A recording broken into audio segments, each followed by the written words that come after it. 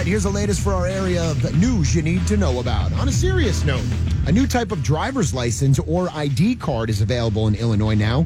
And it's funny the name they came up with.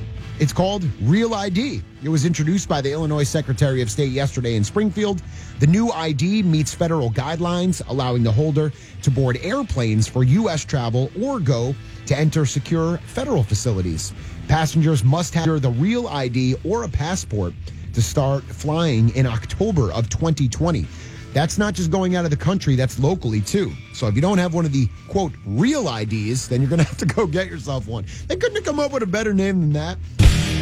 Illinois lawmakers are considering taxing online streaming services now. If we have it, they can tax it. You know that if they haven't done it yet. The proposed 5% tax on service providers and 1% tax on customers would apply to services like Netflix, Hulu, and DirecTV. The bill is set for a second hearing and possible vote. That is happening today. But if it's more money in taxes, you know they're going to approve that. For the first time since 1905, the Joliet Golf Club is making history, and they're going public. The public is invited to play the golf club for the first time ever.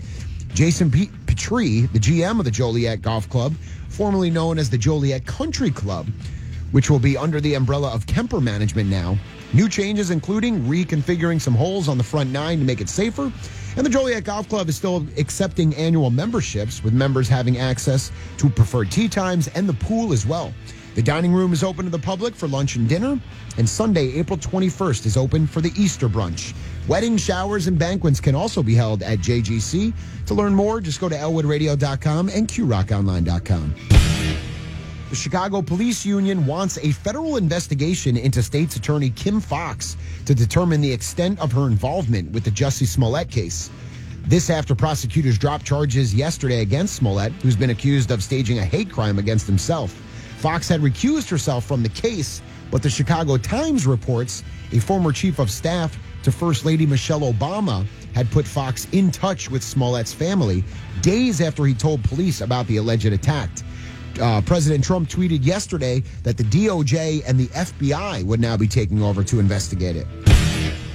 And lastly, an Illinois meat company is recalling thousands of pounds of beef. The USDA announced yesterday that Aurora Packing Company is recalling nearly 5,000 pounds of beef heel and chuck tender products over E. coli concerns.